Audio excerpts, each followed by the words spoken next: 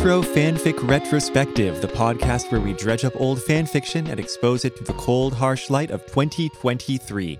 My name is Amato, he, him, and with me are... Tori, they, them. And Della, she, her. But you might know me by my more famous criminal name, Magic Flute Sacramento. That's solid. good. That's actually good. We are recording, of course, today from an undisclosed location, but we will drop several hints as we go along as to where that might be. Mm-hmm. Sounds hard. And you might even learn something about history in the process. That sounds dangerous. I'm definitely going to forget to drop any hints about where we are, but you know. Yeah, definitely. Yeah, no, it's a fun thing to say. And I'm definitely going to forget to pepper in information about historical landmarks. So I feel like we do that anyways. So, well, we don't have to remember to do it. Never mind. Yeah. Obviously, I'm delighted to confirm that we're talking about a Carmen Sandiego fanfic today. Mm-hmm. Specifically, a Where on Earth is Carmen Sandiego fanfic, not to be confused with Where in the World is Carmen Sandiego, which is a totally different thing. Before I did my research for this, I was confused. Yes. Oh, that's a good point. Well, I am more familiar with Where on Earth is Carmen Sandiego. Me too. I don't remember seeing Where in the World very much. It was earlier, wasn't it? I mean, I think they overlapped, but... Yeah, no, it was on PBS. Okay. Yeah.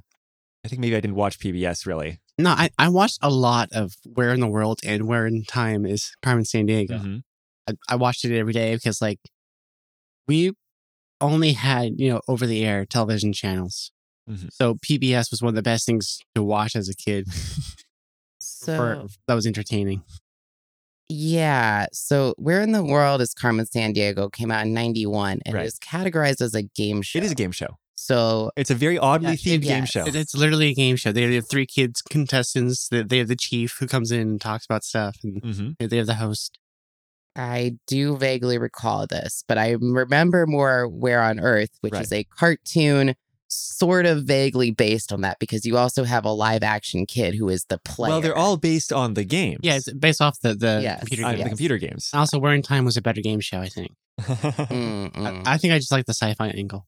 I don't Well, remember which game I would rather do had. history questions than geography questions anyway. Was that what the difference is? Isn't it? Well, Where on Earth versus or Where in the World versus Where on Well, Time. Where in the World is like basic knowledge, which includes geography, but also includes a lot of culture. Oh, okay. I didn't really remember because, again, I didn't watch too much of that. Yeah. Eventually, through high school choir, I got kind of into a cappella music. And then, I got a rock cappella CD and went and saw them in concert. But, I didn't really remember them. So it was at some point I found out, I was like, oh, and they did that Carmen Sandiego song. I was like, oh, okay, got it. Oh, jeez. They definitely performed that in concert by popular demand. Oh, jeez. so in weird the to come at it through the world acapella is angle Carmen rather than the Carmen Sandiego angle. Well, the other angle would be the Folgers angle. Oh. Because they did the Folgers commercial. Oh, wow. That sounds right. The best part of waking up is Folgers in your cup. Oh, my gosh. So many catchy things from my childhood.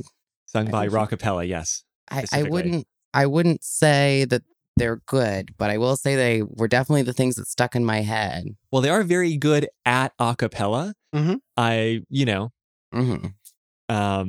That's not necessarily, those are not necessarily their most technically accomplished songs or whatever. Well, also, did they arrange those songs? They write That's a them? good question. Or I don't were know. They just I don't know the history there. Well, that's never what it is though with any performance or with any band. Their best song is different than their most famous song. Absolutely. Yeah, we're talking about Where on Earth is Carmen Sandiego, the Fox Kids edutainment cartoon. Yes, produced by Deke, who did a lot of edutainment stuff, didn't they? I mean, or maybe they were Canadian based, right? So everything they did had to have a minimum educational thing. Well, something passed in America where they needed a couple hours of edutainment Okay. info for shows for kids. And the this particular season, the computer company that made the video game, I can't remember it offhand. I did look this up all this week earlier. They required that all the Where on Earth scripts had to be approved by them first to make sure it wasn't 1, too violent, or 2, actually did contain enough trivia. That's great. Yeah. Yeah, it was this weird, it came out in 94, this show, and it was this weird balance of, it was actually 4 seasons, so it probably didn't end until 99.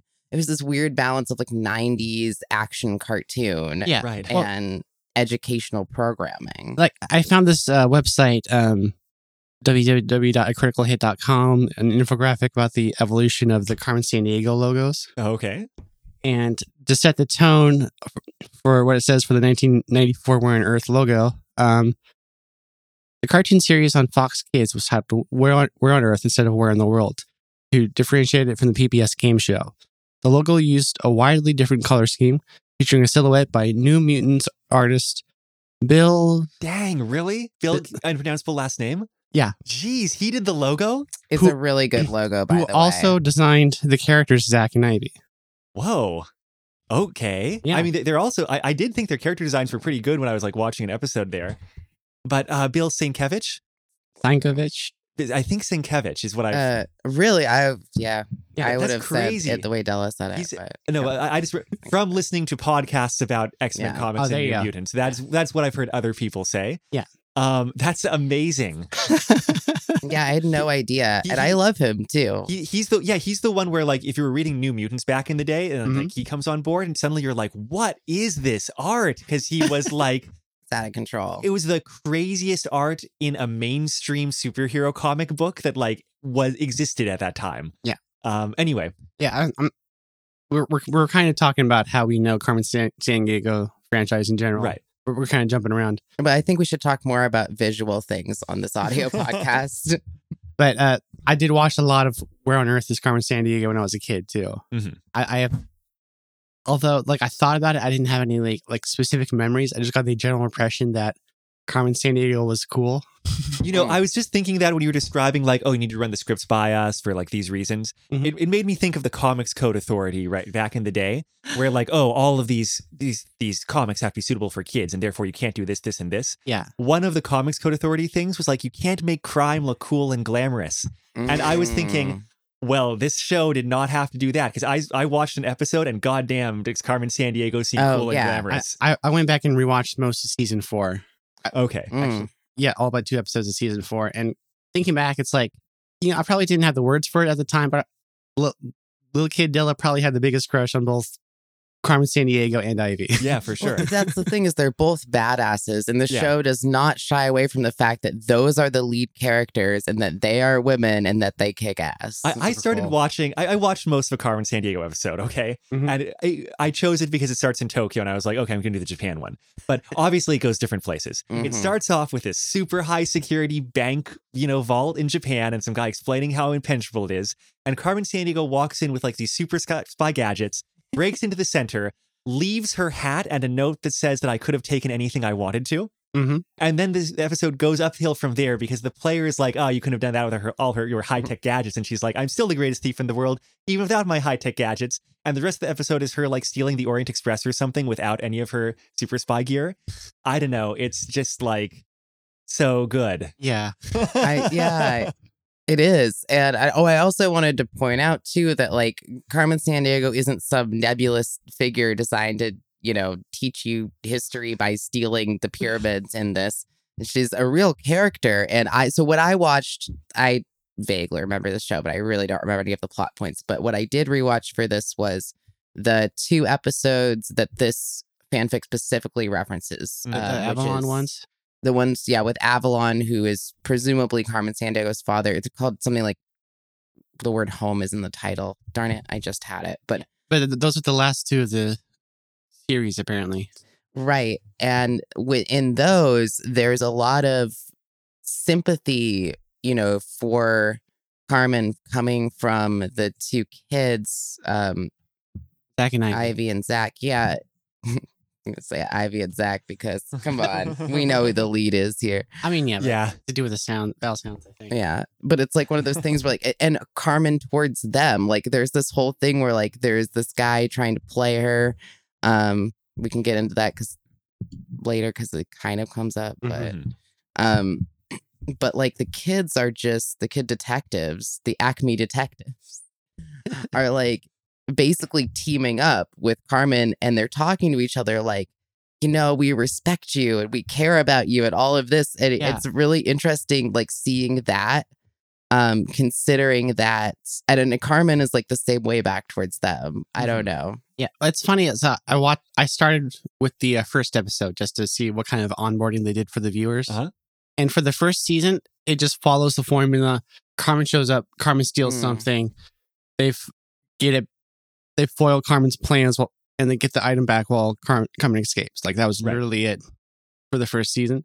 And then they started adding like character backstory stuff and making like about her former work as an Acme agent and that kind of thing. Yeah.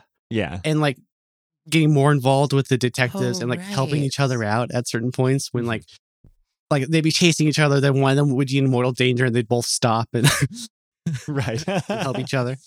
Yeah. This must have been the first series to establish any sort of like backstory for Carmen Sandiego. Right? It comes up in the computer games kind of have different conflicting stories, but the fact that she's formerly an Acme agent was not first established in the cartoon. Okay. I did my wiki research.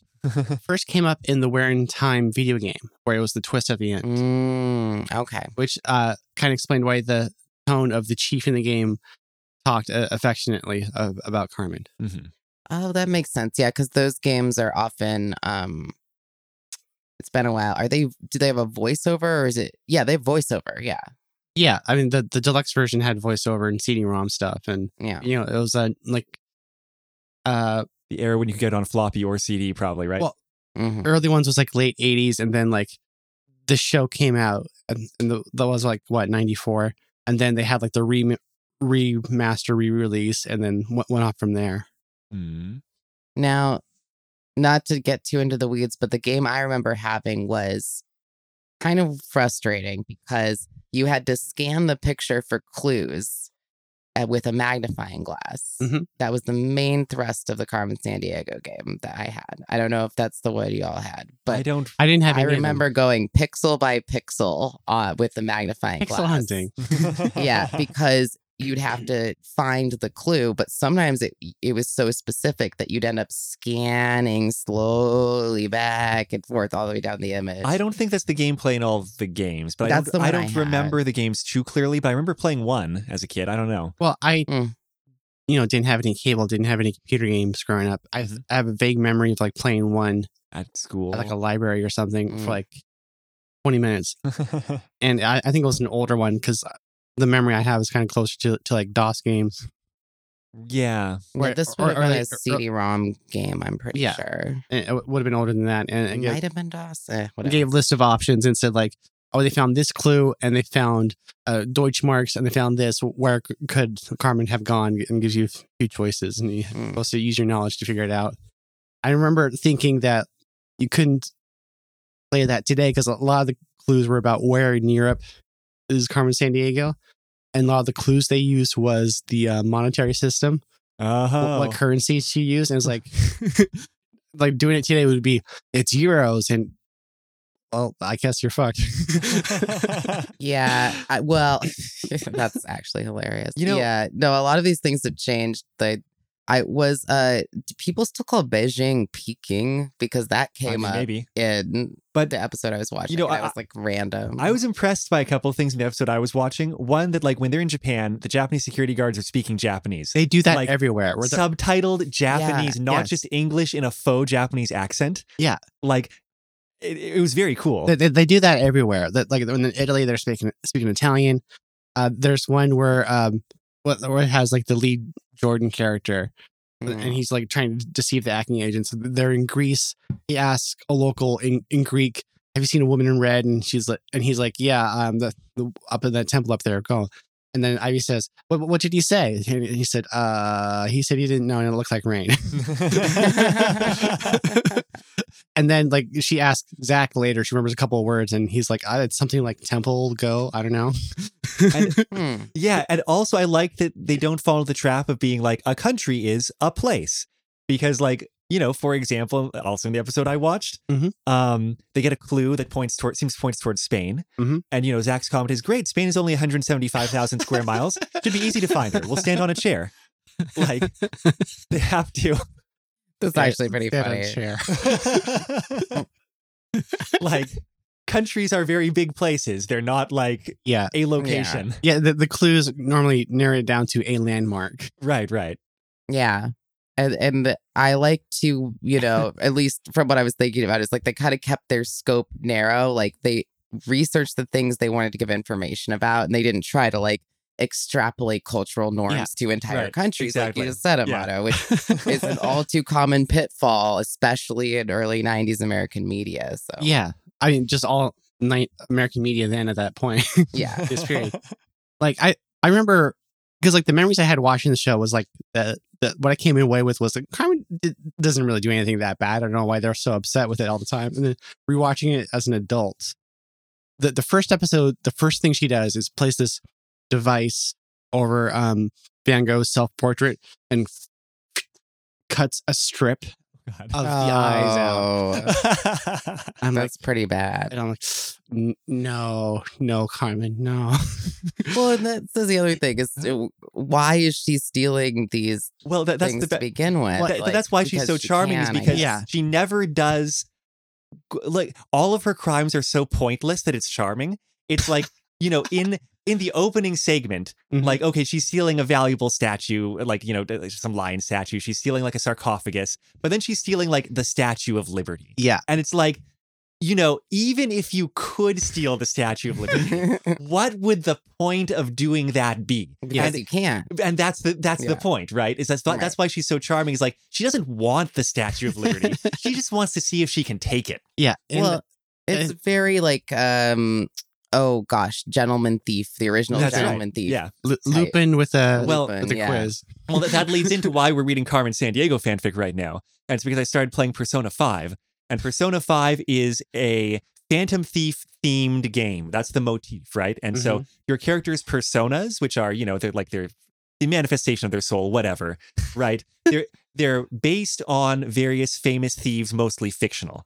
And so like when I was playing the game, like, I had a character whose persona was Arsene Lupin, or, Arsene, and one who was Zorro, and one who was Captain Kidd, who was a real person, but whatever, he became very like, fictionalized. Yeah. And then I got the character who was revealing her persona, and it said Carmen. And I was like, Carmen? Heck yes. And for a moment I was like, does she have a Carmen Sandiego themed persona? Because my mind just like did not catch up to the fact that Carmen Sandiego is like a character who, is not in the public domain that you can't just use. And in fact, it turned out her persona was based on the character Carmen from the novella and opera Carmen. And I was very disappointed. But then I was like, oh, I want to do some Carmen Sandiego stuff. That was a fun text thread. Yeah. Oh my gosh. That's so fair, because like Carmen Sandiego really is this, the Phantom Thief, but also the Gentleman Thief, in that sense of like having a moral code and being, always kind of leaving clues for the Acme detective. Their agency, it's called Acme, which drives me up a dang wall. Right, because growing up with our Looney Tunes, background, right? Like as kids, it's like you can't take it seriously if it's named Acme. Like every time my mind has to resist, like, so they're not incompetent buffoons. You're saying like they're actually like fine. I think as a kid, I just interpreted Acme as a generic noun for made up organization. That's probably what they intended, but it's like the Wile E. Coyote, influence runs deep in my subconscious. Right. I'm sorry, I'm just rereading the text thread. They said afterwards, you'll settle for an opera about Carmen Sandiego with an operatic rearrangement of the Rockapella theme song. And I agreed, and Tori just responded, I'm never leaving you two alone again. Well, I mean, I stand by it. I've been on record saying I also really want a fanfic that's Carmen Sandiego / Miss Frizzle, crossing over the two best edutainment cartoons. And every time you say that, I ask what kind of slash. And I think I say yes. Anyway. Okay. Shall we talk about the fanfic, though? Yeah. One more note on Acme, though. Apparently, it was taken from the Greek meaning like the highest point or summit. Okay. And that was supposed to be the irony that was used in Looney Tunes, because every Acme product would backfire in some way. Is that what the word academia comes from? Similar root? Uncertain, but it's very possible. And we could talk a lot about that, but let's talk about Carmen Sandiego. All right. So I was looking for an old Carmen Sandiego fanfic, and I had to settle for a medium old Carmen Sandiego fanfic. So where on the internet did you find Carmen Sandiego fanfic? Well, I found a link, on on what do you call it, TV tropes about this fanfic specifically. Didn't really read that, but I was like, oh, someone cares enough about it to make a little site. But then it was on fanfiction.net. So I did some searching based on, number of faves or such on fanfiction.net. I found another option that was from 2004. But glancing at that one and glancing at this fanfic from 2011, this one grabbed me more. So that's what we went with. The fanfic I chose is Parthenogenesis by Green Lion, and it was published between May and December of 2011. That would be Where in Time. Okay. That's pushing it, Amato. I know. But that's okay, because really I just want to talk about Carmen Sandiego and everything else is secondary. Well, and the franchise ended in 99. So. Yeah, I was going to say that this is at least a retro franchise topic. Yeah. Mm-hmm. I saw people in the comments for this fanfic talking about, I wrote Carmen fic, back in the day. And I was like, I didn't realize there was a term for Carmen Sandiego fanfic. It's Carmen fic. And also, I'm not sure where they were posting it or whether it's still available online. Like, I should have done some deeper searching for Carmen Sandiego. Carmen Sandiego fan sites. Sandiegos. Yes. Should have done some deeper searching for Carmen Sandiego fan sites, but whatever. I'm very happy with the fanfic I chose anyway. It's about 12,000 words. It's not too long, and split into 6 chapters that are actually like chaptery chapters, or like a prelude and 6 chapters, or maybe there's a epilogue. I forget. It's like got actual demarcations that are significant. In fact, honestly, after reading the first chapter of this fanfic, I was like, this could have been a quite decent, really short fanfic by itself. Yeah. I mean, I'm happy it went on, but like it kind of, as like a micro fanfic, it would have been solid. Yeah. So here's the premise. The premise is that it's way post-series, Where on Earth is Carmen Sandiego? And Carmen has been raising a daughter, and the story is written from the daughter's perspective. Her name is Maggie Sandiego. Well, that's not true, because it's not like Carmen Sandiego is going by her last name. She's got a different last name. It's De Las Señas or something. I can't remember. Right. Well, I think I might like to open by reading the opening paragraph. Sure. Pretty solid. And that's in the prelude there. Growing up, it was just the two of us, my mother and me. We lived in a series of dwellings from a fondue cycle, I don't actually know what that term is, Viennese townhouse to a shoebox-sized Tokyo apartment to even a surprisingly comfortable yurt. No matter where we lived, our house had the magical ability to feel both empty and crowded, missing a father, siblings, friends, and yet packed the gills with my mother's secrets. Wherever we went, she always took them with her. And then it goes on to kind of an overview of like the basic lifestyle, kind of like one of those, military or working families where they move a lot, except when she was young, she didn't understand why they moved a lot.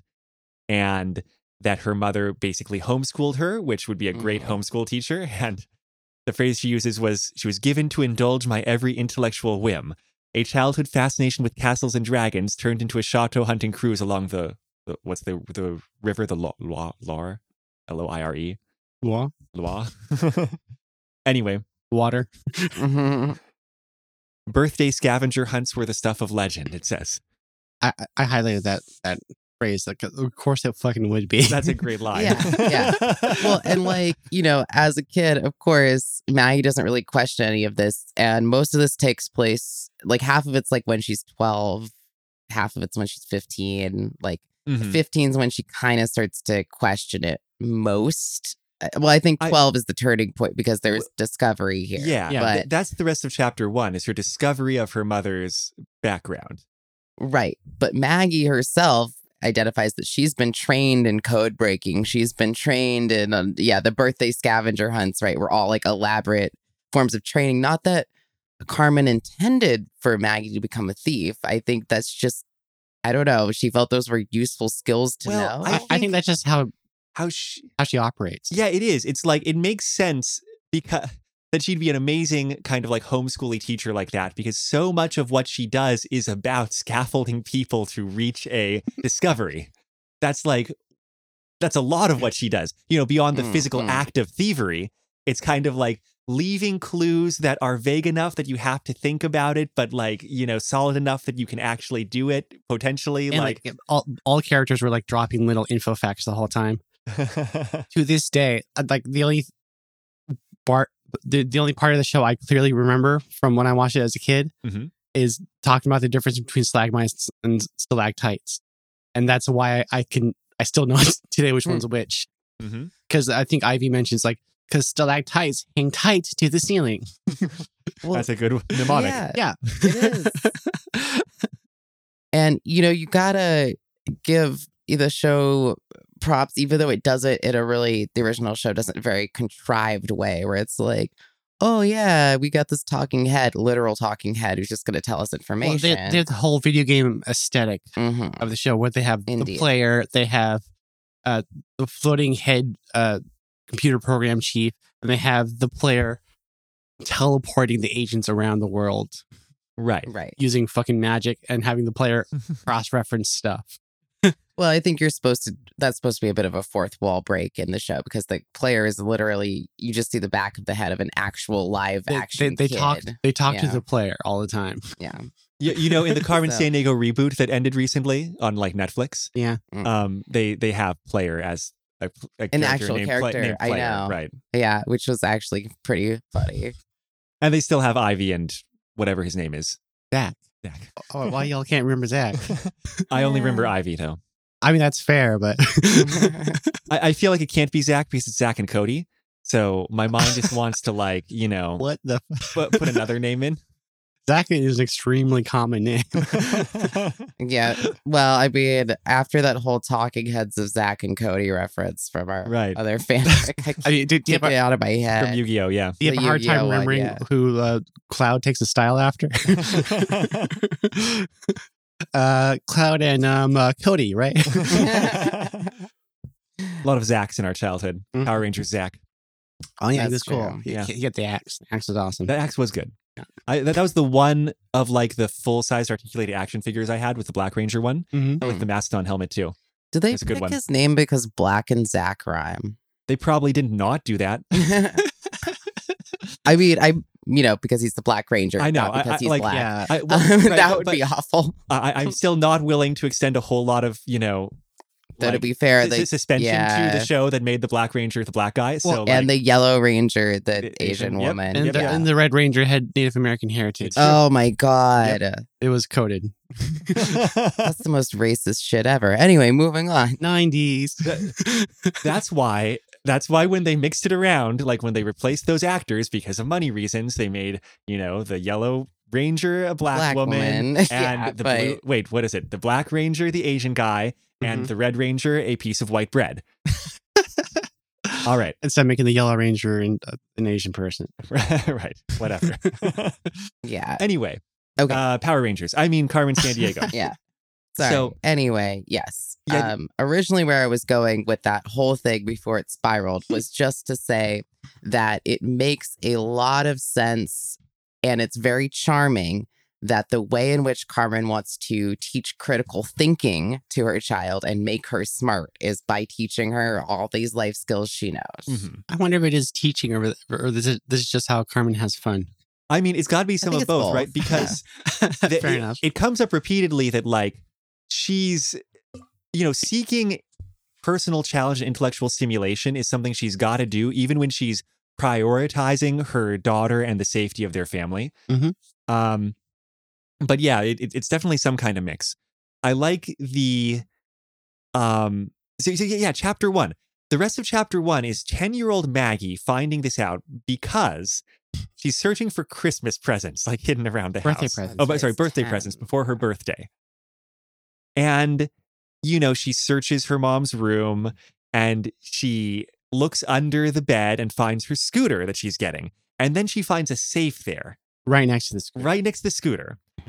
And there's a keypad there. And on a instinct, she inserts 624443, which is Maggie, which opens the safe. Perhaps I knew the combination because my mother fed me codes and ciphers the way other parents push broccoli. Or perhaps it was because I knew even then with childlike certainty that I was the center of my mother's world. And in the safe are, the fake passports that she keeps, tons of cash, her red hat, and newspaper clippings of all her escapades in all these different languages. Yeah.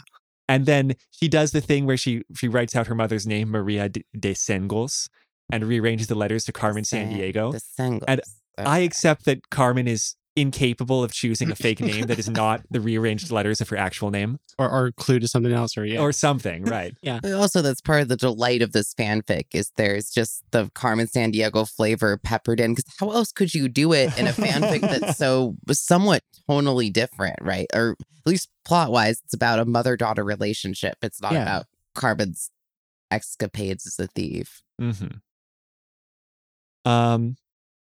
And then, her mother comes back and she's upset, and Maggie says she's a little afraid of her then, but because she's afraid that she'll leave her behind and like go back to her life of crime or whatever. And they have a touching, bonding moment. And then I like the last paragraph of that chapter a lot. You want to read it, Tori? It was only many years later as an adult that I realized I had not learned my mother's identity by accident, but by design. The present placed in such close proximity to the safe, the code that was just challenging enough, all the hallmarks of one of her carefully choreographed games. She let me discover what she could not bring herself to tell me. It's also interesting that this is how she communicates. That's what I was thinking too, is like beyond... Yeah, is that like she... Right. I totally buy that like she can't just sit down her daughter and be like, hey, Maggie, there's something I really want to tell you, because she secrets are so built into her, and also just like that's not something she's comfortable with compared to setting up a series of clues that lead someone to discover something. Yeah. Well, she's always been that way. And like the tone, I think this is the thing that the author kind of balanced pretty well. Like if you take a few steps out, too many steps outside of the suspension of disbelief, you kind of go, huh. But if you recognize that what they honed in on was taking Carmen's tone from the series and from the games and putting that into that relationship, everything Carmen says is very tongue-in-cheek and teasing. And also divorcing it from the video game motif into what those translate to as a person walking around in a fiction. Yeah. Yes. And it still works. It never feels out of place. In fact, I think that's mostly because we're in Maggie's perspective, and Maggie has these reactions saying her mother is aloof and her, and you can imagine the character, not only Carmen being like that, but a mother being like that. Like you can imagine this is a real person and not just that sort of two-dimensional. Well, I'm not going to say completely two-dimensional from the show, actually, but yeah, that sort of teasing voice you have in the games. Yeah, she's got a past and motivations and stuff. Yeah, exactly. Yeah. Like she has an episode where she steals her childhood orphanage. For sure, yeah. Ah, great. Yeah. The whole orphanage. Yep. Yes. How does she do that again? The sci-fi, one of those platforms, like you see her put the Statue of Liberty on in the intro. That's right. I assume, the unseen part in between like leaving Acme and like doing this kind of crime was implicitly stealing nigh infinite amounts of money, and then like that kind of bridges the gap for like the other thieveries that she actually wants to do. I assume she just has like they mentioned her Swiss bank accounts and such in this. At some point she's got to have actually stolen valuable shit and sold it, right? Yes, so. Here's the other thing, is that in the universe of Where on the Earth, I keep wanting to say Where in the Earth, but that seems very wrong. Where on Earth? Yeah, Where on Earth. Where on Earth is Carmen Sandiego. Where on Earth is Carmen? Yeah, Where in the Earth would be a great geology show, though. Journey to the Center of the Earth with Carmen Sandiego as the protagonist. Anyway, in Where on Earth is Carmen Sandiego, there is this is like at a very 90s thing where there's this like hyper tech that Acme has, but it's a great way to explain how Carmen gets her technology to steal the Statue of Liberty, for example. It's funny, they have a flashback where they show Carmen's detective work back in 1985, and it's just like an office. Yeah, I saw that. I saw that in like one of the summary things or something where like she says to Zach and Ivy, like when I was an agent, I didn't have any of like the super tech tools that you all use. Well, yeah, she says something when they were working together at one point. She's like, we didn't use the C5 quarters. That seems like too easy. Which is the teleportation from one place to another. Right. Just the teleportation. All right. Well, anyway, fanfic. We got a lot of fanfic and it's good stuff. So I want to talk about it. Chapter 2's in 2 halves. And the first half is kind of like the gun issue, right? Where like she finds, because Maggie finds a gun, or she already knew there was a gun in the house. Well, they mentioned the first chapter there's a gun. Right, that she finds it under her mom's pillow where a father would normally be or something like that. Yeah, that was crazy. But when she's talking about being hesitant to enter her mom's bedroom looking for the clue, it wasn't as if she had forbidden me from going in there, but I had been wary of entering ever since I found a handgun under one of the pillows, nestled in the place where a father should be. I'm going to trust Carmen Sandiego enough to assume that gun was not loaded because, you know, she's too on top of things. Yeah, and the mentions before, maybe later this is what you're talking about, how like in the show she never used guns or weapons explicitly. At one point they had the Lee Jordan bad guy, she like mentored him for a second. He was like using guns and like trying to hurt people, and she's like, no, we don't do that, stop that. Yeah, I mean, she, like some of the like better Batman villains, I mean like some of the nicer Batman villains, she hangs out with a lot of worse people because they're, you know, she hangs out with some Captain Planet villains and such, right? She was training him and then like gave him like a chance, and then when she found out that he was a piece of shit, then she just cut him loose. Oh, completely. fair enough. Yeah. I think Carmen. He came back to the hideout, and the hench people outside were like, Carmen says you can't come in. Great. So good.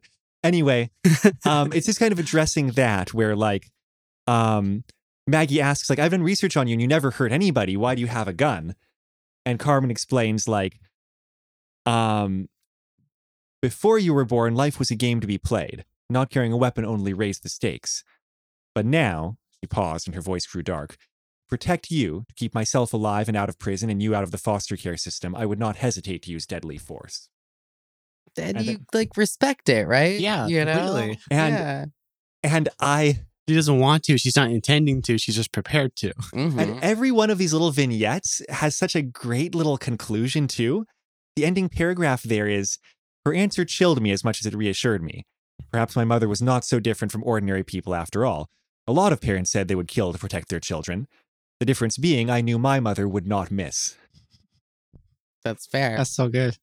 It's really good. And then you find out later that like she keeps guns at random places. Like she keeps a gun in the oven because she never cooks. Right, it's great. Which is hilarious. Keeps a gun in a golf bag, and she says like going to the driving range. A rifle.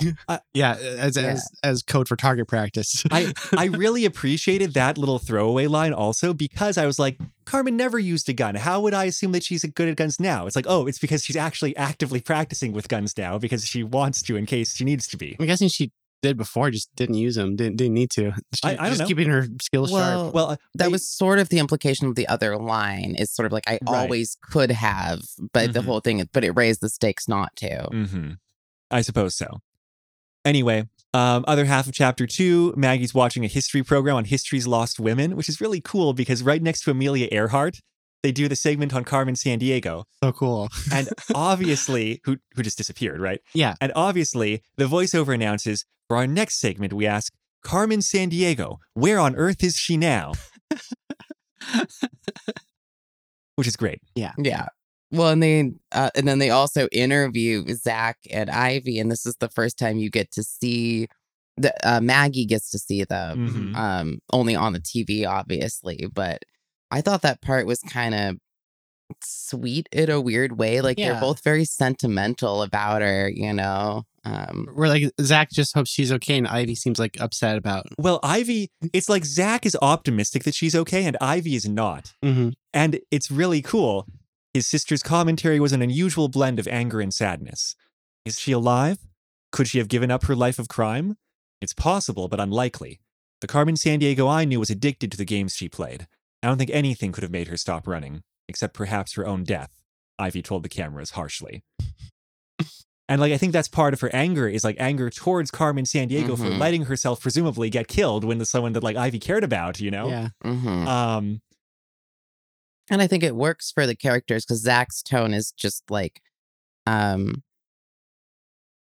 see. I've seen that woman cheat death 100 times over. Carmen's reasons for becoming a criminal were always mysterious. I suppose her reasons for going straight would be the same. So maybe it's wishful thinking, but I think she's out there somewhere. So he's not just saying, I wish she was out there somewhere. I think she's out there somewhere. He's saying, I think she went straight and she's not doing crime anymore, which actually is true. It's like everyone's perspective here is really on point. Maggie comments to Carmen, who walks in on that, oh, Ivy doesn't know you as well as she thinks. And Carmen says, well, she didn't count on you, but at one time that would have been very accurate. Yeah. Like, it's funny because like their reasoning is based off of she would have to have a big reason to stop, but we can't think of what that would be. Exactly. Yeah. Right. And it's funny because Zach is right, but at the time when you read his, I don't know, his little dialogue there, it's like, you think that is overly optimistic because I don't think he is accounting for Maggie's presence in Carmen's life. Right. And then, you know, that also leads to a conversation where like Carmen admits that she does miss being a phantom thief sometimes. But she says, Mija, it has been my experience that nothing truly valuable can be gained without sacrifice. I still think I got the better end of the deal. It's very sweet. So there's various things about this fanfic as it goes forward. It leads into Maggie's adolescence and then teenage rebellion kind of things. And I noticed looking back on it while we're talking here that you see their relationship evolve in a couple of ways, even beyond just the teenage rebellion. Maggie and Carmen banter a lot more as Maggie gets older. Yeah. Earlier on, it's very much like Carmen trying to like speak very as directly and reassuringly as she can. And later on, there's a lot more teasing, partially because secrets are less out, or there's less secrets, partially because Maggie's just older and like, you know, wittier than she is when she's younger. By the end of the fanfic, they've got like in-jokes going on that we haven't even like seen develop, but like seem very true. There's this part where like towards the very end, Maggie is teasing Carmen by floating a few of her possible future career options. And she's like, maybe I'll sell cars in like, you know, Nevada or something. Sell insurance in Nebraska. Right, exactly. Oh, yeah. Well, that becomes an ongoing thing is that the way that Maggie rebels is to say to her mom, I'm going to do something totally ordinary and normal, like the most boring, mundane. Yeah, most like mundane things she can think of, which honestly is hilarious. But yeah, there's this part when she was younger where they, she has dinner at a friend's house and sees their, you know, 90s nuclear family. Yeah. She comes back and she's upset. And the mom asks her for Carmen asks for a synonym for something, and she gives it, and she's like, "Could have just hit Shift plus F7 instead of using me as a human thesaurus." Peeked over her shoulder. What's this for anyway? She closed the file before I could get a decent look. I'd like to keep it a secret for now, she said, a Mona Lisa smile playing about her ruby lips. The word secret had become something of a trigger for me. Yeah, that was so real. You like to keep everything a secret. I can feel anger building up within me, like a locomotive picking up speed. There are so many secrets in this house, I can barely find room to sit down sometimes. It's really good. And I mean, she describes like both kind of why that was a slow buildup and also why it's kind of an explosive burst right then. And it feels very valid. Where like, you know, part of the long-term thing was like she describes that her mother's a very hands-off parent. And like that's in ways that like her friends might be envious of. But also sometimes that felt like a lack of care to her. A lack of structure. And a lack of structure, a lack of like, you know, actually caring what happens to her or like what happens in her life. And like that felt very real that both even Carmen being as good a parent as she can be would be like that. And also that might build resentment in a kid. Yeah. Yeah. And that like, that's kind of most of what chapter 3 is about, but it's sort of kind of all in that vein of Maggie wanting to know who her dad is. Yeah, that's the other through line of the fanfic is Carmen specifically not saying who Maggie's father is. And her wanting to know. And that's specifically the concern of chapter 3, which like Deladelight you read was sort of towards the end about the secrets. And that's when she starts to kind of turn And I think by chapter 4, we jump into her being closer to 15 and we get more her teenage rebellion. But like, this is where it's like very much turning. And I think it starts with like when she resolves to discover who her father was, it brings it up to her mom. And I thought that part was quite interesting. She asked if she was planned. She's 12 at this time. Well, yeah, she has some questions for her. And then later it builds up where she starts like needling at Carmen. Indeed. Yeah. So then I was an accident. I'm not sure if I believe in accidents. She told me enigmatically. It's such an adult thing to say, but it's so frustrating. Oh, yeah. Well, and then my favorite part about this is like Maggie squares her shoulders and says, "You can tell me, because I know all about sex." Yeah. And she says, my mother arched one of her perfectly plucked brows, but said nothing. Yeah, another one of those. Like the ruby lip slide was also incredible. But like, just so many descriptions of Carmen are great. It's such good Carmen where like, she says, really, do enlighten me. And she listens to everything that her daughter has to say and like explains to her anything misconceptions she has about sex and then still doesn't tell her anything about her father. Yeah, and exactly. That's like, like the part I was reading, which takes place after that. The rest of it is, well, because she's been asking the whole time and the mother's just, and Carmen's just like completely not answering at all. Mm-hmm. And she's like, well, should we talk about the name of the fanfic? Right. Yeah, which is that's where I was going. Yeah. It's this segment in which, though I was blushing the tips of my ears, I stood my ground. I know all about human reproduction now. You've seen to that. So why don't you tell me, referring to knowing her father. And then Carmen says, well, unfortunately for you, I reproduced by parthenogenesis, my mother said. The hint of a smile tugging at the corner of her lips, never a good sign. When I pressed for an explanation, she would say no more. So, of course, I was forced to go and look it up, which was probably her intention all along. Only she would ruin a perfectly interesting conversation with a biology lesson. And there's such good dialogue leading out of that, too. I kind of want to read everything, where, like, Maggie comes back in and she demands, like, you're not a snake or a shark who reproduced by parthenogenesis. I've been called both on occasion, she said without rancor. So good. Well, even before, when she finds out, she says, well, my mother was special. My mother certainly was special. I doubt she was that special when she looks up parthenogenesis. And I like that she's doing like all of her, like checking all her boxes. She even asks, thinking back to the encyclopedia text, I was momentarily seized by a feeling of horror gripping at my insides. You didn't have that mad scientist of yours, Dr. Bellum, cook me up in a lab, did you? Right. Fair question. At this, my mother nearly did choke on her French roast. Heavens no, as if I would have let Sarah anywhere near my reproductive system.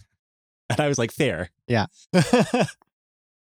Anyway. But yeah, she does that. She grows older. She has like the argument that I read before, which finishes where she starting to needle at Carmen more and more for not telling her. There's so many secrets in this house, I can barely find room to sit down sometimes. For example, I've always wondered how a clever woman such as yourself, who had a backup plan for every conceivable situation, could have failed at a simple thing like birth control. Mm-hmm. Color rose in my mother's cheeks, but she said nothing. I continued, trying to provoke some kind of reaction. And my father, is it that you won't tell me, or that there are so many men you don't actually know? Oh, it's so teenage trying to be hurtful. It's great. Mm-hmm.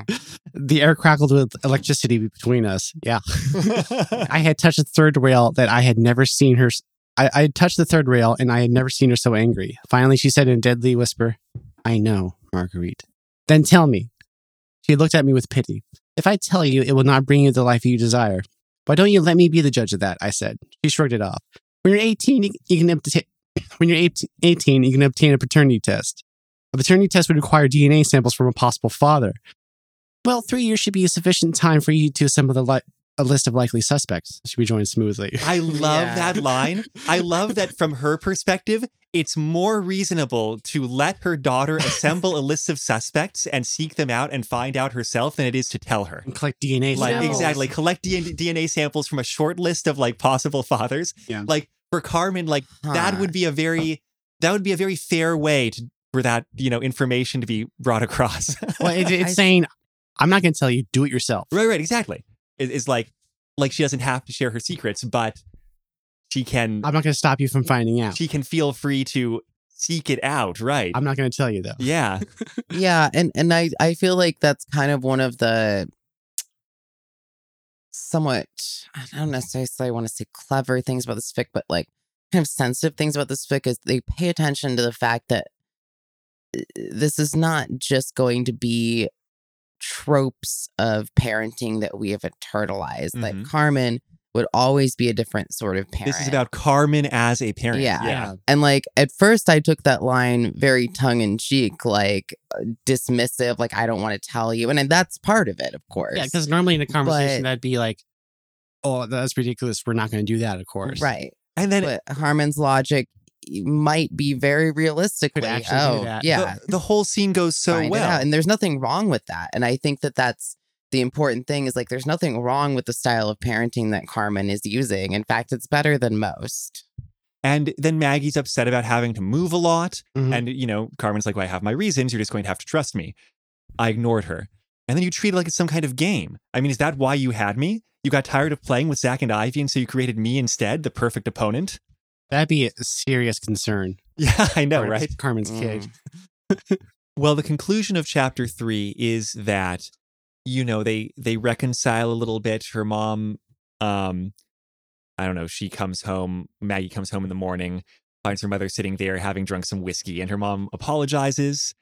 She says, like, she's trying to reconcile being a mother with her restless nature has been hard, but she's trying her best. And she offers to kind of do things Maggie's way, like offer her what Maggie's looking for, which is more stability. Yeah, because Maggie was asking for the typical American high school experience. Right. She says, perhaps I have been selfish. I cannot give you all that you desire, Maggie, and for that I'm very sorry, but I can give you something. We have done things my way, now we will try doing them yours. And declares that yes, Maggie asks, where are we going? And Carmen says, home. And so chapter 4 says, for my mother, home would always be San Francisco. And chapter 4 then is about them settling into San Francisco and Maggie trying to, like, you know, have a American school experience, which always looks so fun on TV. I like how quickly He's disillusioned. The shine comes off the apple. Yeah. Yeah, it's like early on it says, my enthusiasm for normal life quickly evaporated in the hellfire that is the American high school experience. Well, and it goes on. Like, I had been the new kid before tons of times in schools all over the world and somehow always managed to find my niche. But Berkeley High had a Byzantine caste hierarchy worthy of something out of an anthropology textbook. And like talking about, I wonder about the author's experience, because there's stuff here about being like a transplant, about like how she spoke, quote, and though I spoke American English as well as everyone else, my pop culture references and slang were out of date. I may as well have been trying to converse in Quechua. Yeah. And later when she talked about doing math, like she knows the stuff, but she knows them in metric. Right.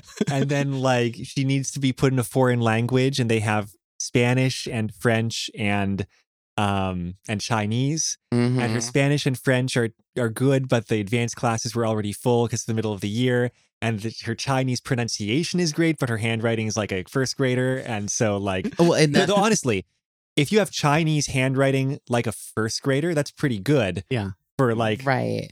Chinese is a foreign language. I feel like they should have put her in the advanced Chinese class, but this is all about kind of her disappointment. But I do love that line where she's talking to her mother about all of this. She's complaining about her first day of school. They put me in the lower Chinese because my handwriting's like a first grader. And her mother says, well, you were 6 when we lived in Shanghai.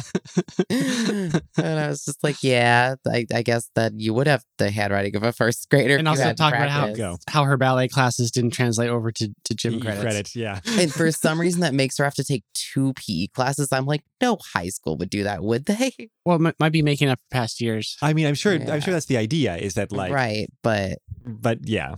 They only make us take, for us, when we went to high school, they only made us take 1 semester of PE, our entire high school experience. And Carmen's response to it is like, my mother smiled slyly. Hard, isn't it, being normal? And she says, like, you can just drop me off with nuns and go gallivanting. Her bright eyes sparkled. Very tempting, but no. You're punishing me, aren't you? By giving you exactly what you asked for. How cruel of me. You're a cold, unfeeling woman, a total sadist. I know. My mother said in her most satisfied voice. I scowled. Having already been called every name in the book made it impossible to insult my mother properly. Yeah. That's such a good exchange. And My favorite. she comes up like, this sucks. And she's like, mm-hmm.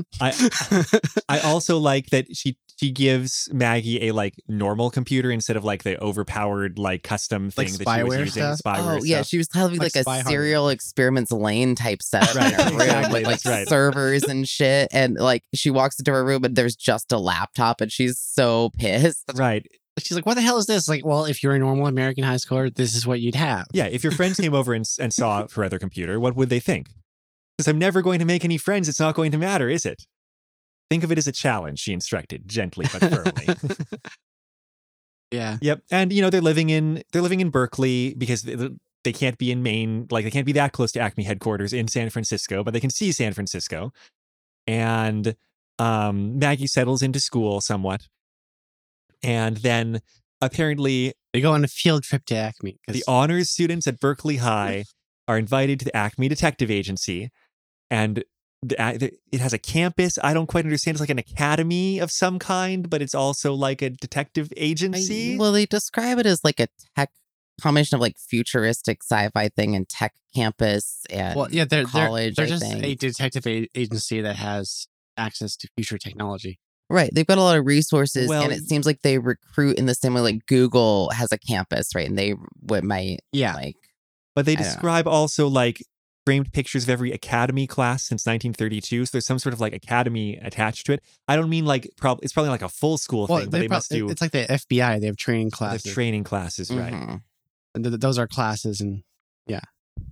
She notices both Ivy and Zach. And then her mom on like, the award winners of the Detective of the Year awards. She had won every award. She won the award every year from 1980 to 1985. Very nice. It was hard to believe she'd accomplished so much so young. And while it was nice that Acme had not tried to erase her from her place in their history, though I suspected she was easier to deal with as a ghost than as a living, breathing traitor. Mm-hmm. That was a nice little, comment. Yeah. Yeah. Yeah, and there's a lot of that like kind of fun flavor in this. Though I will say that some of the things are a little bit bizarre. For instance, Maggie, I guess everyone takes a computer-based exam while they're there. It's like a fun thing. It seems like. I mean, it's an application thing, but like part of the field trip is like, as part of the field trip, try the application test thing. Yeah, and this is sort of like a talent scouting thing for Acme. Right. Yeah, for sure. And so when Maggie beats it by miles, the best score, actually better than her mother's score, which was the best score since 1979. Right. Beat the old record set back in 1979 by you know who. Yeah. And confetti comes down from the ceiling. Literal confetti. And this is just a mistake. She gets into it and she's not thinking about the consequences here. She's having fun. Right. But yeah, she beats the test and then, then Ivy comes out and congratulates her personally. And Ivy's like the director of this place now. The dean, they say. The dean. She's not the chief or whatever the talking head name. What's that character's name? Chief was that character's name? It was an acronym. In the 1985 flashback, when Carmen's still working, she worked with the chief when he had a robot body. Wow. The chief of Acme introduced him as chief. Okay. Oh, great. All right. That's his literal fucking name. Well, that's a thing. I mean, it's a weird like Fox Kids Max Headroom thing. Anyways, it's fine. It is. It's very Max Head. It's like a floating head. Anyway, Chief is not a character we need to talk about because he does not appear in this. They're not appearing in this fanfic. Yeah, exactly. Which is fine because would have fit the tone of this at all. Although they didn't mention the C5 corridors offhand, which is crazy bonko. Bonko. Well, for sure. Crazy bonko. And so anyway, Ivy's trying to be like, we want you to come work with us and become an Acme detective and that sort of thing. And she's like, no, definitely not. Oh my God. And she's thinking the whole time, I fucked up. I screwed up. Absolutely. Yeah, my mother's going to get found out. And it just gets worse. Right, one thing I need to do was be under the radar. And I went to their headquarters and got the dean's attention. and it's great seeing the progression where she's like, no, I don't want to because I wouldn't want to, travel and leave my mother behind. She's like, oh, well, let's come talk to your mother. She's like, no, because my mother has yoga right now. Well, they ask her, so what does your mother do? and she said, well, it's Wednesdays, so probably yoga. And Zach's like, no. What does she do for a living? She writes a travel blog. Well, she doesn't.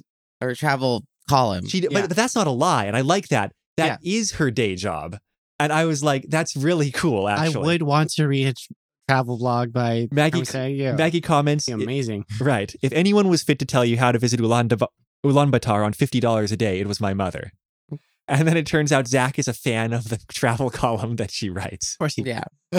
Well, there's this other ongoing thing with Maggie where she says she's not a good liar, which I think is really interesting because it's something, kind of like distinguishing herself from her mother in a way. But like most of the things she says are like weird, like they're half truths. Like she's always reaching to answer the question in a truthful way, but without revealing the information. And it's kind of like in the same habit of Carmen, where she does like half answers, half jokes. True.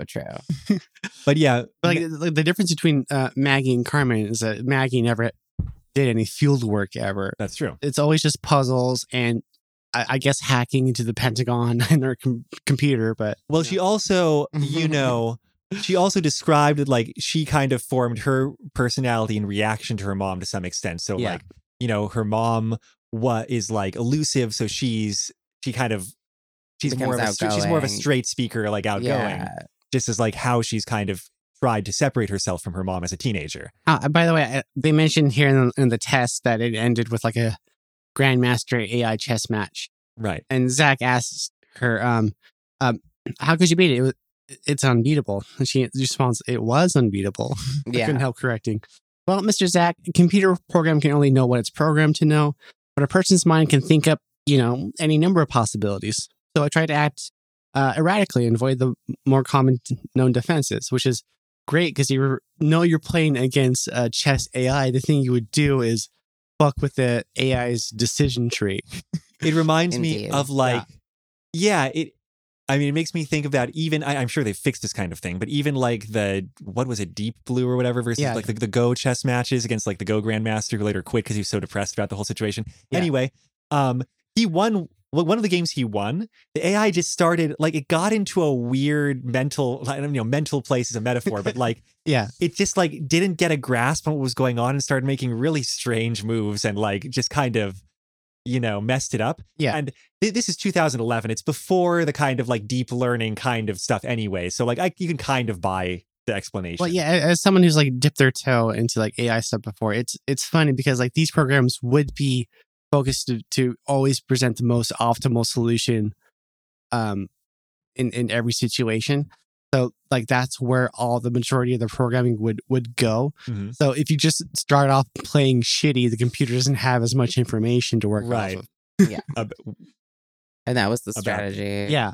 And what I especially like about that part is that little line about it was unbeatable. I couldn't help correcting. I know you read it, Della, but like I wanted to emphasize That's it. Very Carmen. I couldn't help correcting that it was unbeatable. Like, and I think that's the little pieces of Maggie's personality that come out that are very informed by her mother. Yeah. And they are delightful. You like those parts of her personality and you start to realize how similar the characters are. This is where we're getting to that point where it's like Maggie's kind of teenage rebellion. She's 15 at this point. Mm-hmm. Is like kind of, I don't know, you're realizing, kind of always known they were similar, but she's, I think, maybe starting to come around to the fact that they're similar. Because she wanted to reject all that stuff, but now she's finding some common threads. And also, a fun part about this whole thing was Maggie's view of seeing Ivy and Zach work in person. Mm-hmm. Because like they talked about later, brother and sister locked eyes and seemed to communicate telepathically. No wonder they had made such a formidable team. And it's interesting seeing these characters from like an outside point of view and also these characters growing up. Yeah, for sure. Yeah. Zach's married, has a kid. Oh, yeah. That's a big thing. Yeah. His wife looks like Carmen Sandiego. No one mentions it. Politely. That was hilarious. Yeah. I'm like, I know. It's great. Although, to be honest, Carmen Sandiego's wife will. So. Oh, for sure. I mean, go Zach. Also, anyway, because this is one of those tests where like it's progressive and it keeps going and giving you harder things if you keep getting questions right. Yeah, it shuts off if you fail out, pretty much. And, something along those lines where like it kind of adjusts your level or keeps giving you harder questions, you keep answering them. That's very common in like kind of school standardized tests these days too. So like it felt familiar. Because of that, she was left behind. The rest of her class already left. And so Zach and Ivy offer to take her home. And she's like, oh, no, I'm okay. Like, no, that's okay. I can take the bar. Oh, no, we insist, Zach said in a firm tone that left no room for protest. And part of that is clearly that like they really want her as an agent. Part of that is that her answers have been so weird and suspicious so far. Yeah. And familiar, maybe. Maybe. Yeah. And yeah, it's just kind of a little cycle of that until eventually she has no choice but to agree to be driven home by Zach and Ivy. Like, even when she's being driven home, she's trying to get out of it. It's like, oh, my mom's probably not there. She probably won't be home. I think she has a date tonight. Was a bridge club? We'll just come back tomorrow then. What if I promise to be an agent now? Does that mean you'll leave me alone? And she's like, if you're an agent, we need permission from your guardian. Right. Why don't you want us to meet your mom? Right. He says she's kind of a difficult person and doesn't like strangers coming to our house uninvited. All true. Yeah. And then in the next paragraph, they have a Chekhov's gun reference. Right. Which made me a little bit nervous because they talk about guns in the previous chapter. Yeah, for sure. and I like, the thing that happens. She opens the door. Carmen says, like, Maggie, where have you been? It's so late.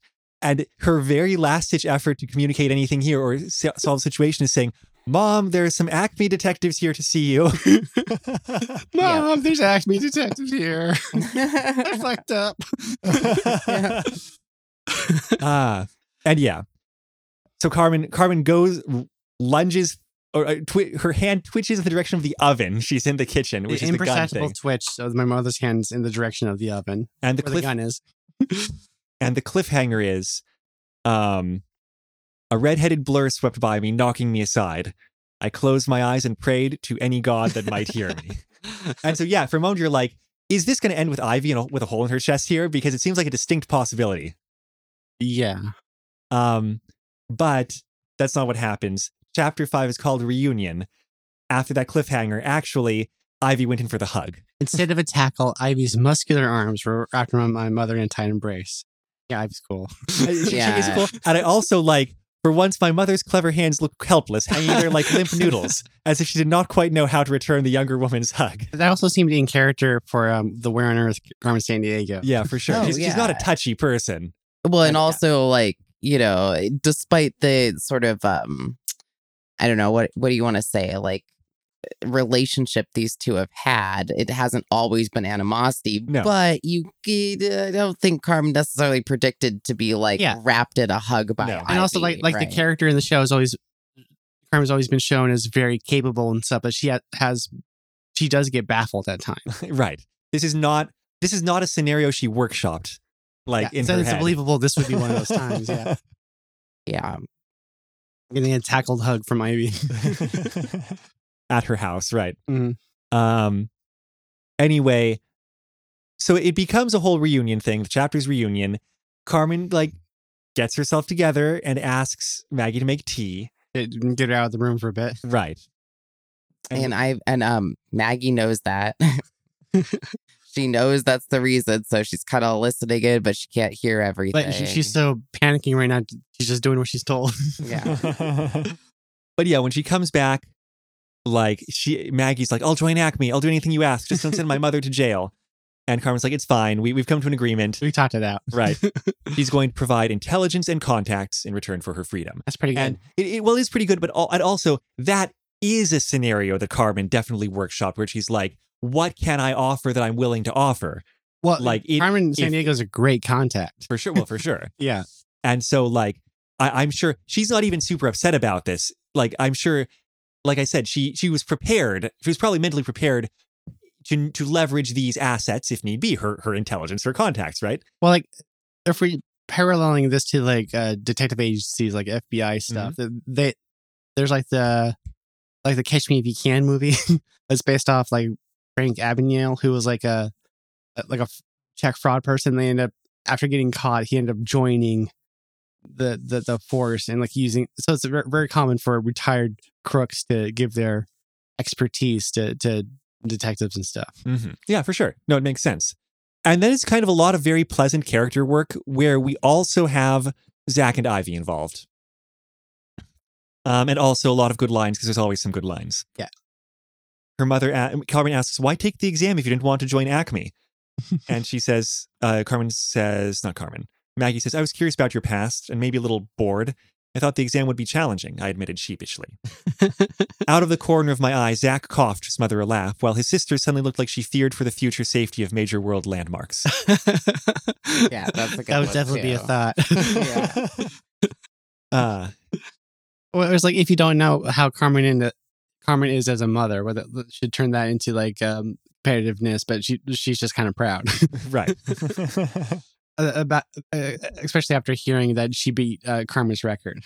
Mm-hmm. Oh yeah, that was a funny one too. Is Maggie estimates that her mother would be 33% annoyed and 67% proud. Yeah, Annoyed that her record had been beaten. No, Right. you're right, and then like 67% proud. So like, of course, the proud overweighs the annoyed, and she's pretty much right about that. Apple doesn't fall very far from this particular tree, eh, Carmen? Zach joked. Though, Maggie, honey, it's probably not a good idea to go following in your mother's footsteps too much. Zach's half-teasing comment was not funny to me at all, which is a very teenage thing to do. I exploded with typical teenage fury. If you hadn't noticed, Zach, I'm a very bright and talented young woman. I like to think there are more than two things I can do with my life. I thought of the most boring, sedentary occupation I could think of, just to gall them on. Perhaps I'll become a postmistress. I like mail. Think of all those stamps. I'm sure you do splendidly, my mother responded. Or maybe I'll sell insurance in Tar Hot, Indiana. How exotic. And then Carmen says, this detective is Marguerite's idea of trying to torture me. And yeah, she gets a little bit of bonding with Zach and Ivy, even though Ivy was like, I don't know, it feels like even more like emotionally attached to her mother. She's kind of drawn to Zach. And she mentions later, yeah. Yeah. There was something about him that totally disarmed me. A kind of familiarity I had searched for the world over and never found. Having never had anything that resembled a consistent father figure in my life, the attentions of kind older men would always be like catnip for me. I have the therapy bills to prove it. In parentheses. Yeah, the therapy bills to prove it, yeah. But clearly, like, Zach is, a kind, sympathetic, and they become family friends over the course of these last few chapters. So, like, if she's seeking the approval of a male faux father figure in her life, we're not supposed to think it's terrible for her to look for it from Zach. Yeah. Like that, we're not supposed to be Indeed. creeped out by that or anything. Can't do the mental math, but they actually do place this in like timelines. They do. So like we could work out exactly how old everybody is or look it up or whatever, but we know that Carmen does not have a child.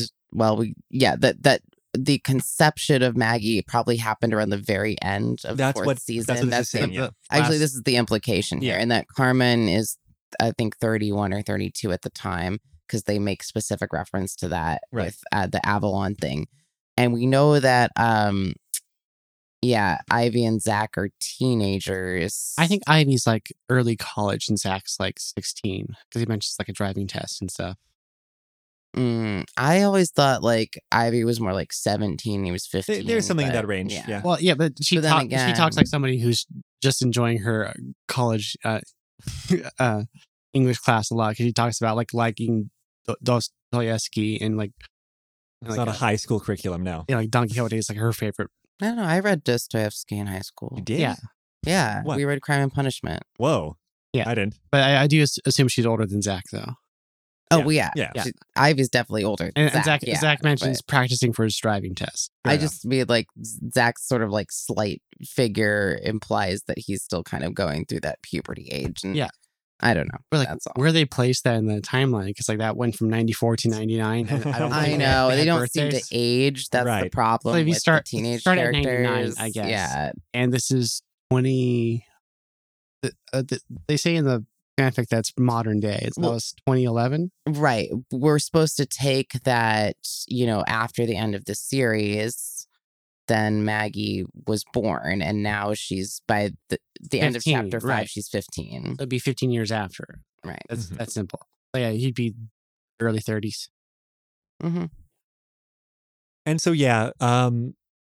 it basically wraps up. She overhears some conversation about Ivy also being like, how did you have a kid? And Carmen doesn't The exchange, yeah. Yeah, Ivy figures out who the father is, but we're never told directly, and it's fine. We're told in an earlier chapter that that the author's leaving clues that you can figure out for yourself, supposedly. We're told in the postscript, that I have left some clues here as to the identity of Maggie's father, but I have left it deliberately ambiguous on purpose. But the character moment there is that Maggie overhears the conversation and decides not to bust in and demand the answer and not to push her.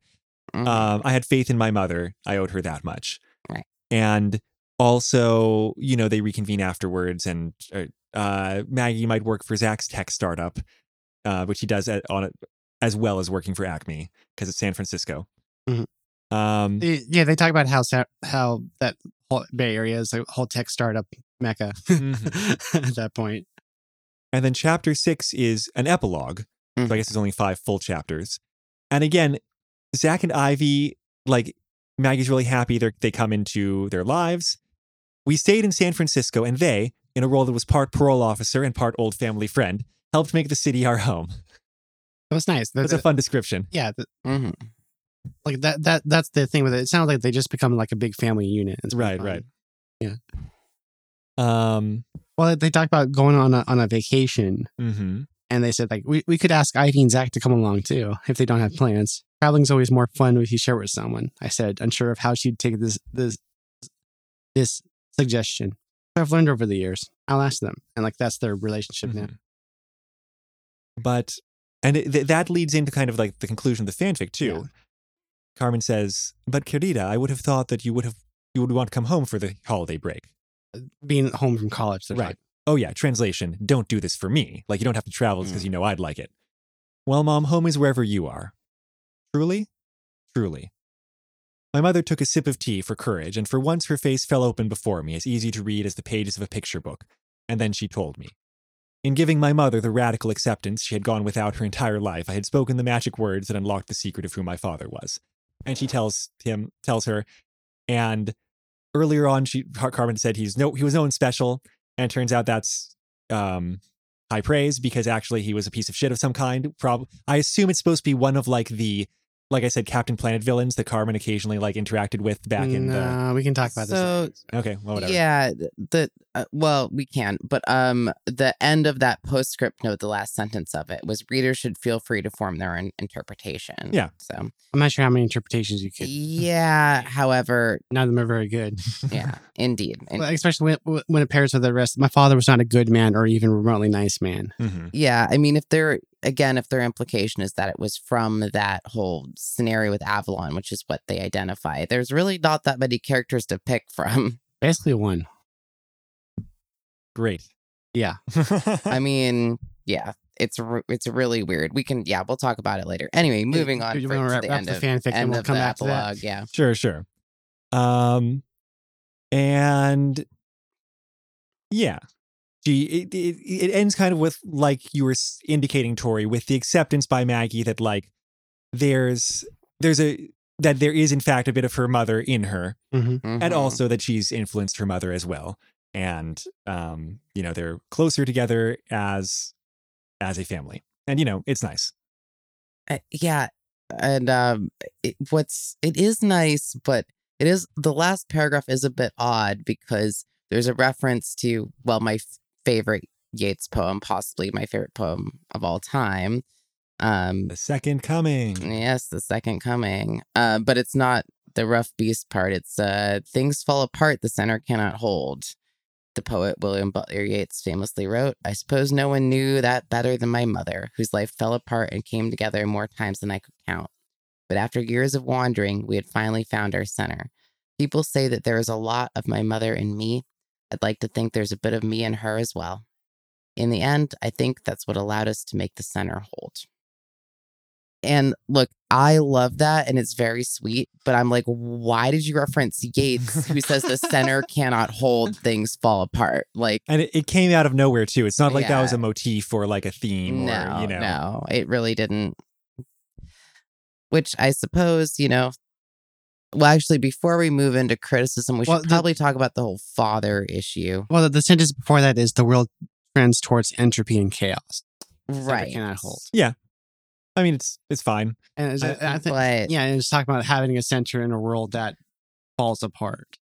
Indeed. I just, I'm not sure if the reference to the second coming is quite... That seems like a very English major response. I don't know if it's apropos or not. Maybe I haven't thought about it properly. Though, to be fair, I definitely think this author uses a lot of kind of common turns of phrase, cliches, idioms, and references that I'm not sure if they needed to use. That might be my criticism. Well, maybe we'll get to that. We should probably talk about the whole who is her dad thing, I guess. I guess because the fanfic is, it's the major mystery in the fanfic. Well, it's the major conflict between Maggie and Carmen. Or at least heavily tied into it. Yeah, for sure. I mean, yeah, no, it is, because that's the thing that, like, she has to, like, not push on and whatever. Yeah. Okay, so what do you two want to say about that? Well, I mean, I think it's Steele. Is that his name? Or what is it? Who? What's his name? The guy who's supposed to be the dad. I think it's Lee Jordan. Lee Jordan. That's right. Steele. Sorry, I don't know. I don't know where that came from. Well, sorry. I only remember the name because I remember it as not Green Lantern. Yeah. It's not Hal, it's Lee. I was really trying hard to remember that name, and I don't know why. But so it's just this kind of throwaway villain who is... Well, he had a 2-parter episode, season or 2 before, too. That's the part I was referring to when talked about talking in Greek. And the guy said, this looks like it's going to rain. In that 2-parter, I think it's called like Boyhood's End Parts 1 and 2. Lee Jordan is an Acme agent. He's the only one that has successfully caught Carmen at all. Yes. And he joins for a case. Zach has to go away because someone hacked into the Pentagon's computer systems.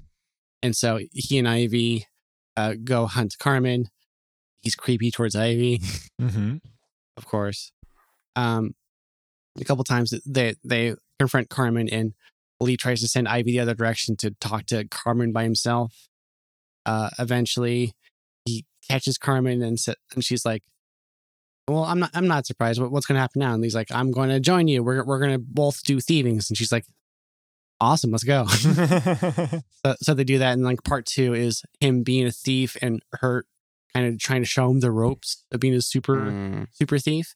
But he keeps on doing things like Zach and Ivy are climbing on a rope into the spaceship they're flying away in, and he like cuts the rope and kills him. And she's like, "What the fuck are you going doing?" Against the moral code. So that explains why in those last 2 episodes of the last season, Carmen is so pissed off when she sees him. Yeah, and then at one point he is like, "Why don't we just steal high value shit and then sell it for money?" And she's like, "That's not what this is about at all." He's like, "Why?" So he ends up like making a plan to rob the U.S. Mint. And he gets caught. I'm staring at his face, and he looks like someone. Does he look like some manner of Ghostbuster? Or no? Well, that's that style. He looks like I don't know. Bankman in the cartoon. I don't know. Yeah.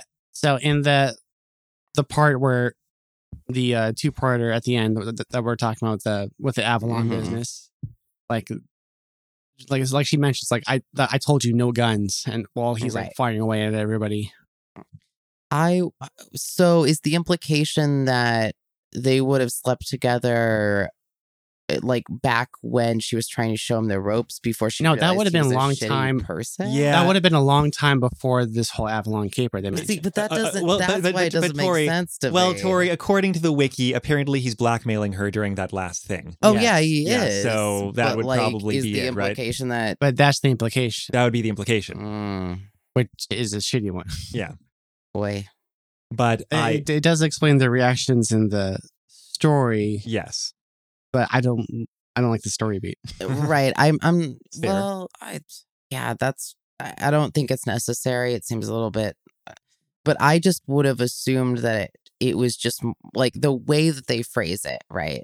is more like, oh, I regret having this relationship with someone who sucks. Well, and I would prefer that interpretation. I'd prefer if that is it, but that doesn't match the. I know canon. it doesn't match like the timeline or the. I mean, I get it, and then Ivy's like has this sort of like vague level of shock, like, oh my god. Well, what they say in the chapter when Ivy and Carmen are talking about it and Maggie's overhearing. I thoroughly suspected my mother would rebuke Ivy for her nosiness, but I was surprised when she actually answered her. I realized I was pregnant with Maggie about a month or so after the whole business with my father's Avalon's kidnapping. Oh, that's right. They did make that specific. Oh, a beat. A gasp. Wait, not... Yes, my mother answered. Carmen, I'm so sorry. Ivy's voice was both shocked and sympathetic. Yeah. And then Carmen goes on, I'm not. When Maggie is concerned, I regret nothing, and talks about... Yeah. Like, Maggie's her life now, but... Yeah, I would have preferred the read of I'm so sorry that the dad turned out to be a shitty human, but I would have preferred that. For Ivy to have been able to make yeah. that connection, that's definitely the implication. Yeah, it is. Reading this and then going back and watching those episodes, I had assumed it was like a villain, someone who turned villain or turned out or something. But yeah, I mean, it was, but like, I mean, I don't know. We should probably stop dancing around the actual thing, which is like she was sexually assaulted. Yeah, that's the implication. That's the implication. So that sucks. And I'm not exactly sure why the author chose to include it because this isn't necessarily criticism. I literally always wonder because these things should be used to me like carefully and with import. I would think that the idea here is that the author wanted a reason for Carmen to have had a kid beyond just she decided she would have a kid. And so like producing a scenario where where there's coercive sex going on, I guess that's fair. Was probably the author's attempt to provide a justification. And also why Carmen would be absolutely against telling her. Right. Because like she doesn't need to know. It doesn't matter. And it makes the comment that, Maggie threw out when, she was young, kind of sting a little more like, how could you be so smart and still have unprotected sex? Because then you kind of go, oh, well, she didn't. She wouldn't. Right. Yeah. Yeah. But it's like, it's one of those things as an adult trying to deal with, your kid, a kid, right? To deal with these things. It's like, but and like these are bad things, but I like you as a person. Yeah, and the author's very kind to their characters about it. Like during that revelation there, it is to my mother's credit and all the love she so generously gave me that I never let this revelation diminish my own self-worth. Like, it also talks about when it mentions that Carmen told her without saying explicitly what it is. Talking about how strong Carmen is because of it. Yeah. It does make me want to. And if I had thought my mother brave, complex, conflicted before, my estimation of her now increased 1,000-fold. She's without a doubt the strongest person I've ever met or expected to meet in relation to being told what happened. Right, and it works.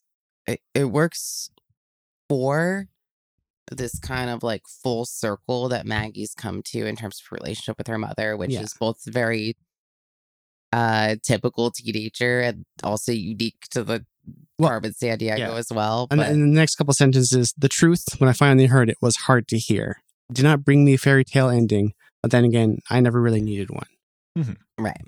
Yeah. But again, I guess I will ask that question if that was... It does explain certain things, but I'm not sure if it was necessary. Yeah, I would have written it something different. And I was going to say, I think it would have been fine to just leave it a mystery. But then again, perhaps as a Carmen fic writer, it's hard not to leave clues that allow someone to solve a mystery. Yeah. It has to be solvable. Well, and I'm not 100% against it. I just feel like, I guess maybe my reaction is the fact that like sometimes, sexual assault is just used as like a throwaway. And I don't think the author was meaning it that way. No. But I think if I had no like context for how that trope's been used, that it probably wouldn't bother me, but like it slightly bothers me just because I'm like, what was your intention here? Well, it gives Carmen's motivations and reticence to talk about herself more weight. It does. Certainly. It's less just like, I'm not going to tell you about your father because I'm an because asshole. that just seems like, that's just an asshole move. Right, exactly. Yeah, and it definitely works in that sense. I think I would like to see a follow-up fic for this, honestly. I would like to see more of that like relationship between the mother and daughter just like explored. That'd be fun. I mean, I think it'd just be fluff though, but well, yeah, I'm for that. Well, no, I mean like, I don't know, maybe like more of a deep dive into Carmen's psyche. Like not necessarily around like any of her trauma, but just like... Well, I think if you did a continuation of this, it would have to be something from Carmen's POV. Yeah. That would make sense. Yeah. I would like that. The author, by the way, has written plenty of other Carmen Sandiego fanfic, just not a follow-up to this story specifically. One of them, a short fanfic here, is under the humor category on fanfiction.net, in which Carmen begins one of the most significant lasting relationships of her life. Yeah, I'm talking about how she met her red fedora. It's called The Tale of the Hat. Love it. I might have to read this. It's quite short. Yeah. But it seemed like this fanfic was very targeted at parent-kid relationships. At the beginning, it said, author's note, dedicated to anyone who has ever contemplated motherhood. Mm-hmm. It's very sweet. It's nice. It was a good fanfic. I enjoyed reading it. Yeah. You sent a text message saying like, oh, you actually finished this fanfic and early too. Yeah. Like, it was sweet. I thought I sensed a winner in this one when I was looking around for Carmen fic. Yeah. Yeah. It was good. It was so reluctant to admit that. Okay. I want to state my last point of criticism because I feel like we are already doing our criticism in a way, right? Is that true? We're on criticism and then we'll move on to praise. Sure. Okay. My last thing is that I sort of alluded to this, but there is one paragraph that, this is as an example, contains the terms clouded with tears, eyes clouded with tears. She sniffed as if to banish them, banishing the tears. She stood still as a statue and steely gaze. And that's all in one paragraph. Yeah. No, I'm saying that there's a lot of cliched phrases. So those are all cliched phrases that existed in one paragraph of the text. Now, this isn't the worst thing in the world, but if I had to pick on something, I would say they maybe could have varied it a little, because it's not wrong to use these idioms or these common phrases. It's just that was that's a lot of idioms. It's frequent. That's all I'm saying. Yeah, I just accepted it as the tone of the writing. So there's Indeed, but it does kind of get in the way for me at points. Well, because there's a lot of phrases that bordered on maybe cheesy or melodramatic, talking about how there's a handgun in the place where a father should be. And if you take it in that tone, I can understand being annoyed, but that's the thing. I did like that tone, so those I didn't notice, or it doesn't bother me that those kind of cliche things. Mm-hmm. Completely fair. I guess there's a difference to me between being like a bit melodramatic and using like a lot of cliches. And this wasn't something that stood out a lot. It just there was a certain point towards the end where I went like, oh my God, how many cliches have I heard? You know. I see. All right. Well, why don't we move on to our final praise then, which we've also been delivering quite a bit of praise as we went along. Yeah, I just enjoyed reading it. It's a great fic. It was well written. I mean, considering how we read most of it. Yeah. I think, my praise has got to be I just couldn't resist reading so many of these things. And it's not so much, I've read more beautiful prose, but there's just so many little pointed character bits in this story. There's so many of them that I thought were effective, that those are the things that I wanted to hit over and over and over again. Yeah. And I think that's, it's remarkable in that I feel the need to remark on it. It is not I don't get that from most fanfics I read. They're not just peppered with all these great little character bits that like this fanfic is. Well, and beyond that it's Carmen Sandiego, which like I just wouldn't have expected this sort of depth from, you know?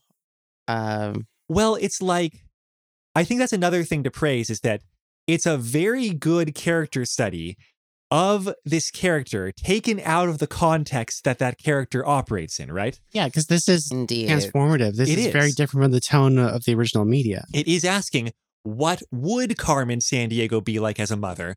What would it be like to have her as a mother?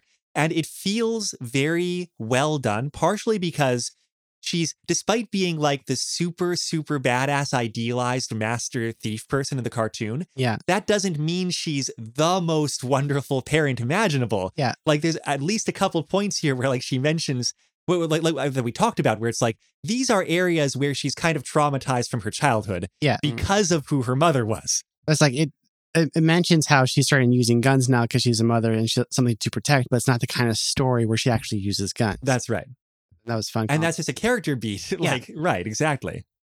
I might even want to like walk back my criticism of the cliches in the sense of that this was their attempt to balance the kind of like, I guess, corny, is that the right word, tone of the show. I think that's fair for most 90s cartoons. Yeah, I don't know. That feels a little extreme, but you know, that sort of that tone with the thing they wanted to bring in, like we mentioned, the higher stakes drama, it's a balance that does actually keep the fanfic in tone for the series in a really weird way that I don't even know how to describe. It's like, how do you do that? How do you make it so serious and still kind of keep the tone? So maybe that was their attempt. It's like the same tone in a completely different genre is what you're trying to say? I don't even know what I'm trying to say. Yeah, I'm just saying that like they kept certain things light by including those idioms and those kind of lighthearted moments. Well, I think also how the characters talk, because like those are those characters that would be in a kind of a cheesy kid show, just in a different kind of story, but still the same characters or similar characters. Right. Sure. They accomplished a blending that I didn't think was possible. That's good. Blending. Mm-hmm. Yeah. And, you know, Zach and Ivy are well portrayed too. They don't have the same psychological depth as Carmen in this fanfic. Because you see them for like a second. Right. But like they feel right when you see them. Definitely. Yeah. Like they do feel like more mature versions of themselves. Exactly. Even 15 years later. Della, do you have any last praise we haven't hit on? There's just, I highlighted so many sections. I know. We ended up reading a lot of them out loud. It was fun to read. And I enjoyed the franchise this is from. I enjoyed rewatching it. I enjoyed looking up the wiki. I just had fun. Yeah. You're right. It was fun just to get back into like do a little Carmen Sandiego research and like rewatch a little bit and experience the theme song, which was way better than I remembered. And apparently just like a Mozart piece. Yeah, it's from a Mozart opera. Okay, there you go. It is opera. Yes, it is opera. You were talking about how they should be Carmen Sandiego opera with that operatic arrangement as it's like, I got some news for you. Yeah. Oh, you know, so I just wanted to add one last thing here. As much as there are cliched turns of phrase, there's it's weighted way more to unique turns of phrase, which I enjoy quite a bit. And in fact, might be how I'm feeling right now. There had to be a limit to the amount of emotions a person could feel in a day before the central processing unit of their soul short-circuited. Yeah. Yep. Yeah. Good note to end on, right? And on that note, yeah, we did not make it possible to guess where we're recording from, but you could look for clues from previous episodes, such as when we distinctly state where we are repeatedly. And the episode, the podcast art. That's true. That is the room we're recording in. Mm-hmm. I can look at Legolas staring at me. So we're recording from what, 2003? We had to have some sort of geographical reference also. When did the two towers come Temporal, place, cultural, yeah. If you can find our exact Google Maps pinpoint on a map, we will give you exactly one Statue of Liberty. We'll give you a coupon that's good for redemption for one Statue of Liberty, but you have to go cash it yourself. Okay, that's better. All right, yeah, revised. You have to ship it yourself. This was episode 159 of Retro Fanfic Retrospective, Parthenogenesis by Green Lion. It's a Where on Earth is Carmen Sandiego? Not in the world, Where and not in the earth. The world is... No, where on Carmen Earth? Sandiego. I can do that part. Nice. Lost. It's only lost in the... I don't remember. Fine. I won't be part of it. I'm just happy I got to do Barry's Carmen Sandiego line. Yeah, it's good. All right. It is, yeah. He looks so happy when he's doing it too. If you like watch that. That's like his... you don't get very many bass solos, you know? No, you don't. I mean, also, I think he's can confirm you do not get many bass solos. He's having fun with it. Anyway, if you are looking for this fanfic, you're going to have to find it yourself. But we will give you a handful of clues. No, that's a shitty thing to do, Amato. Yeah, it's on fanfiction.net. I'll give you a link. It's fine. Yeah. Give away the game. Well, yeah, I know. We don't gatekeep here. That's true. Not like Carmen Sandiego hogging those pyramids for herself. The intro song is The Weekly Fair off of the album Poppy's Incredible Adventure by Komiku, and the outro song is Run Against the Universe from the same album. What opera were they stolen from again? Did you expect me to have a bit for this? No, you can actually find those and other works by Komiku at loyaltyfreakmusic.com. I can't come up with opera bits off the cuff. Magic Flute was the the one thing I had. I can do a light opera, I think. Our podcast is edited by Della Rose, who is present with us right here. But if you rearrange the letters of her name, you'll find that it spells Carmen Sandiego. Wow. If you're very bad at rearranging the letters of names. I totally am. You can find our website at retrofanficretrospective.podbean.com or bit.ly/retrofanfic.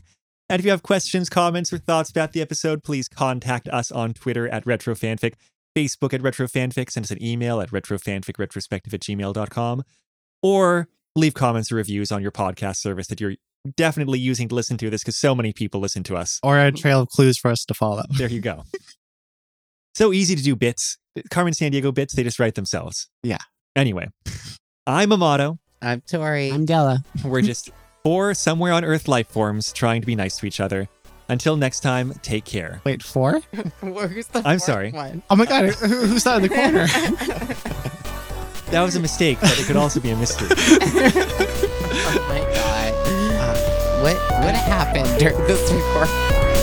We were having too much fun. I think too much. I think Man, Carmen was always amazingly dressed in like everything. She had like the whole red thing, and like later it's winter, she has like a red suit, like a white thing on the bottom.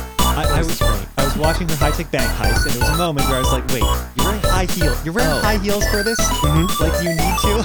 she usually is. The other thing I noted in the episode I watched is that when she does like a zip line type dealing, right? Her coat blows open, her legs are completely bare. I'm like, I guess you're wearing some shorts under there or something. Like long coat but no pants. Damn, girl. Yeah. But yeah, I do like how the fanfic describes her as like perfectly plucked eyebrows and Oh, stuff. for sure. Oh yeah, the ruby lips. Thinking like, back to the all of opening that. on the Statue of Liberty, where, like, you know, they catch up to her, and there's a shot of her face, and she tips her hat slightly, and she's smirking the whole time, but there's a little twitch in her smirk that's like showing that like some kind of emotion is She's happening. having fun with this. Exactly. Yeah. Indeed. I didn't talk about Rita Moreno at all. She does a great job. Yeah. Yeah. Well, in like, I don't know. I guess because I grew up with this, it just never occurred to me that like Carmen Sandiego is the gentlewoman thief. Yeah. Yeah. Yeah, Like, yeah. but you don't get a lot of that. Like, Not a lot. kind of. She's You'd think not. she'd be so influential at this point, being like 30 years old. Because like or when you get a something, thief but- archetype, you get like Cat burglar, right? Yeah. Indeed. And she's not the cat burglar No. archetype. She's the wearing a suit, like, kind of, you know. She's the gentleman thief. She's the gentleman thief. Just be a woman at the same time. Yeah. Right. Oh Yeah. yeah. Oh, for sure. Yeah, We're definitely. gonna turn this off now. Mad respect.